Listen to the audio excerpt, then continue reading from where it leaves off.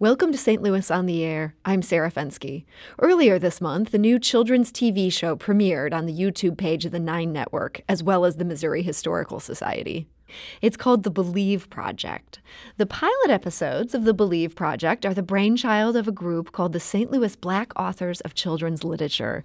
And joining us today to talk about the show and their work is the group's president, Julius B. Anthony. Julius, welcome. Thank you. Thank you for having me here. So you've now dropped 2 episodes of the Believe Project TV show. How big an undertaking was it to put this whole show together out of nothing?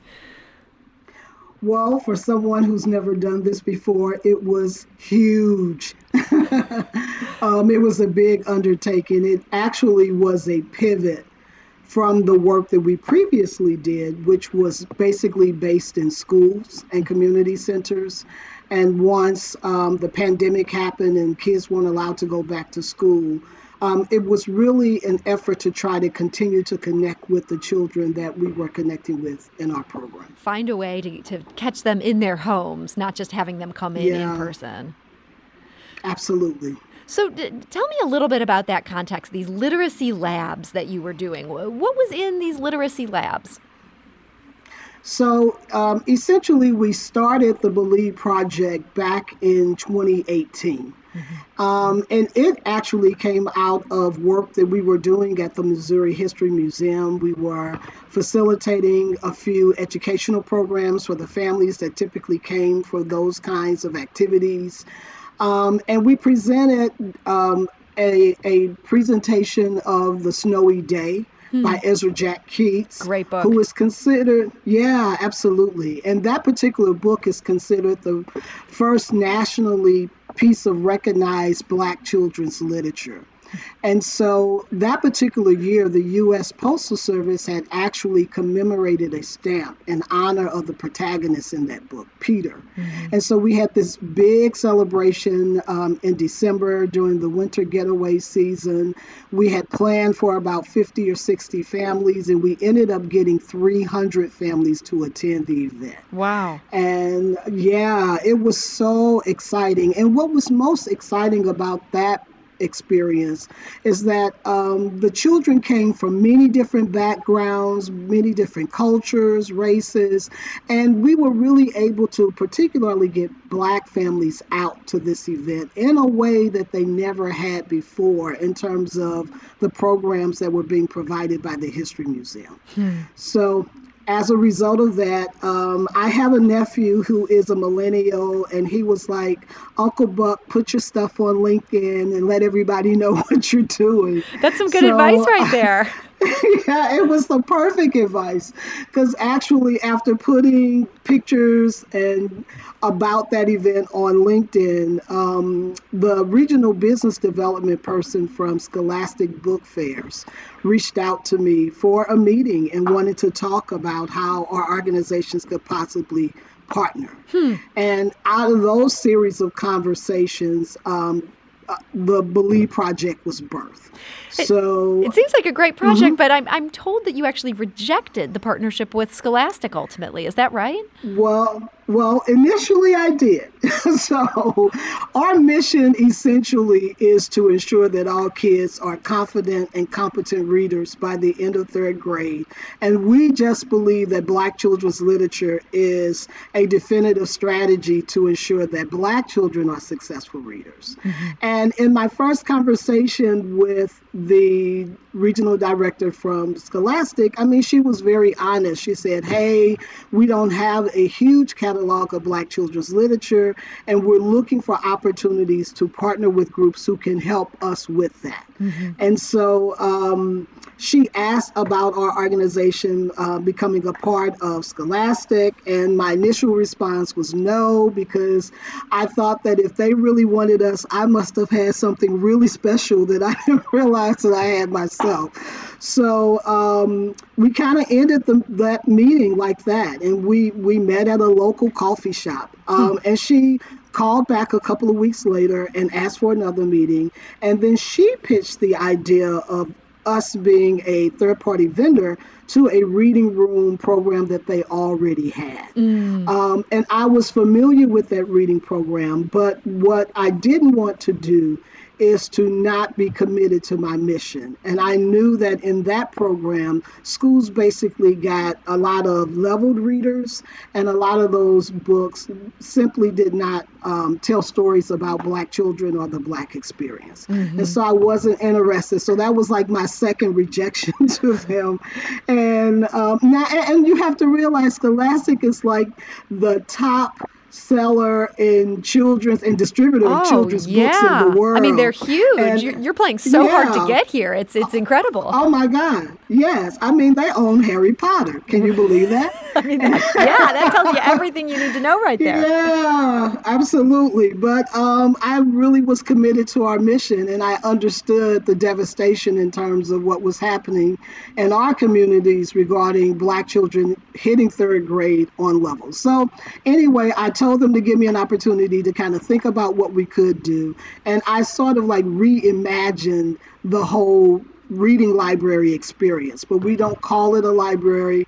We call it a literacy lab because children do several things in that space. And so at the core of the space is the literature.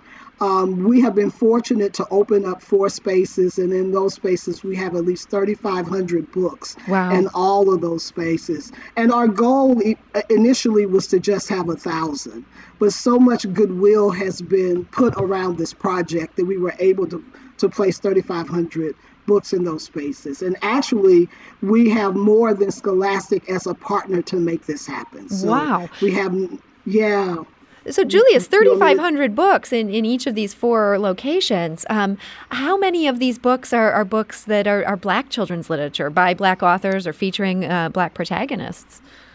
So we're committed to making sure that at least 80% of the books in those spaces is Black children's literature as we define it. And we define Black children's literature as a children's picture book or an adolescent reader that tells the story or history of Black children, Black people, and their experiences. So the authors aren't necessarily always Black or African American. But what we're more interested in is the content and making sure that Black children hear stories about themselves. So how have the kids who, are in these sites where they have these labs, how have they responded to having that content in front of them and in such an overwhelming number? Wonderfully well. And so we have 4 sites. The first site was opened at Ferguson Community Empowerment Center on the site where Michael Brown was shot, and the Quick Trip actually burnt down. So to us, that was really significant to have our first site there. We really felt like we were meeting our social justice issue by having the first site there. And the second site opened at Sister Thea Bowman Catholic School in East St. Louis. The third site is Glasgow Elementary School in the Riverview Garden School District. And the fourth site is Old North Confluence Academy, which is part of the Confluence Academy's charter schools. And so in these spaces, we wanted to make sure that kids felt as if they were at home. And we wanted to build sort of like a home type environment. And so IKEA was very gracious to us and lended us their design team. They went into those spaces, they looked at them, and they made sure that they had nice, comfortable couches and comfortable chairs. And so it's more of an adult-looking setting, and we were intentional about that because we wanted children to make the psychological connection that what you do here, you can do at home. And so my favorite story about how they have responded to the space is a story about the kids at the Ferguson Center. And so Major Gail Ayo, who is with the Salvation Army, she told me the story about a couple of days after the kids first went into the space. And she said, Julius, you wouldn't believe this, but our kids have actually identified this space as their home. And they decided together that when they walked into that space, they would take off their shoes, almost as if it was sacred ground. Wow. And that was the real moment that I understood that what we were doing was really transformational and powerful. Yeah, and that it was That's such a remarkable moment. Yeah, absolutely, absolutely. And if you visit those sites, all of them, and you go into the spaces while the kids are there, we've told the leadership of those buildings that those spaces have to be spaces where children are allowed to do what they want to do, that they guide their own experience, that they're allowed to read the books that they want to read. And so it has to be self-directed so that kids can build an agency for their own love for reading. We're talking right now to Julius B. Anthony. He's the president of the St. Louis Black Authors of Children's Literature. And these literacy labs obviously got shut down by the coronavirus, just like everything else. And that is when, Julius, you turned to TV. And I want to make sure in our last couple minutes here that we get to the TV component, because this is brand new. It's super cool. Everybody can access it on YouTube. And in these episodes of the Believe Project, you are almost a hip-hop Mr. Rogers. So I want to play a clip of you, and this is you giving the Believe Pledge, which is part of each episode of the Believe Project. To all the believers, what do we see? Stories written for you and me. Tales of adventures and fantasies. Narratives saying, be the best that you can be. To all the believers, let's count to 3. Then open your books and read with me. 1, 2, 3. And that is from the new pilot program, the Believe Project, which is on the YouTube page for the 9 Network. Julius, that's your voice there. It's got to be hard to get that tone right. You want to be sincere with the kids. You don't want to talk down to them. Do you have kids that you use as a focus group as you're sort of perfecting these episodes? Yes, my 20 plus years of experience with children. That's my focus group. So I've done everything in education from teach first grade to being a school administrator. And so all of my career, I've been around kids in either early childhood or elementary education. So they were the focus. You know how to talk to this audience. Absolutely, absolutely. And here's the thing, you don't want to talk to them or baby talk to them. Kids are much, much more smarter than we give them credit for. What you want to do is to just be authentic and honest with them and to give them experiences and language that they could easily connect with. And that's one of the things that we're trying to do with the Believe Project as a TV show or digital episodic series.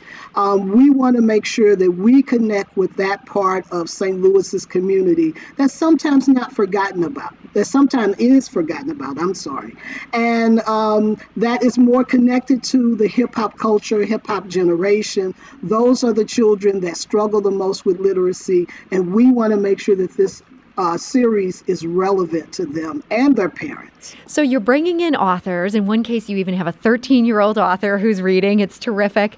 And then you also have some just really fun music in these 2 early episodes that have already dropped. How do you find the balance between the educational component and just the more creative activities as well?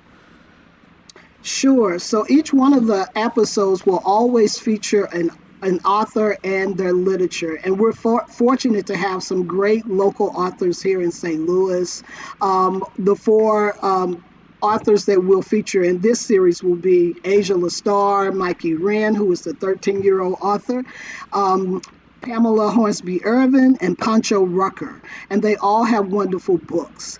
The other thing is, because music and art is such an important part of the series, we made sure that we reached out to that part of the community. So I sought guidance from the folks over at 105.1 Streets, which is a local popular digital hip-hop radio series. They have great on-air personalities. The more specific person that I connected with was DJ Smooth, and he connected me with local artists. And shout out to Reese Young, Robin Nicole, and Black Grits, who is the producer of our theme song, and they also add additional music throughout the show. Well, these are really fun episodes. They're just very fast-paced. There's a lot to enjoy there, and yet they really work for kids. There's 2 of them that you can now see on the 9 Networks page. I understand there's 2 more that you've already filmed that are going to be dropping in August. Is that right? Yep, August 7th and August 21st. So if people want to follow along, they can do that. And then, Julius, just last question here in just the last seconds we have here today. You still hoping to get those literacy labs then open back up this fall? Absolutely. We had some on tap to open until the COVID thing happened. I don't know where those projects are going to go, but we are in conversation with other schools who want to at least build the labs and have them ready for whenever kids return back to school. Well, that's great that you're on it. In the meantime, everybody can watch these things on YouTube. We'll have a link on our website, which is stlpublicradio.org. So Julius B. Anthony of the St. Louis Black Authors of Children's Literature, I want to thank you so much for joining us today. Thank you so much for having me. This was great. This is St. Louis on the Air on St. Louis Public Radio, 90.7 KWMU.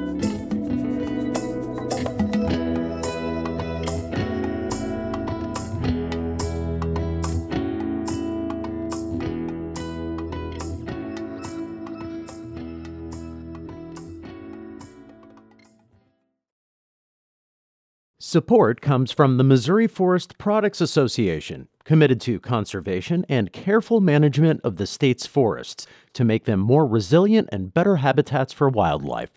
ChooseWood.com.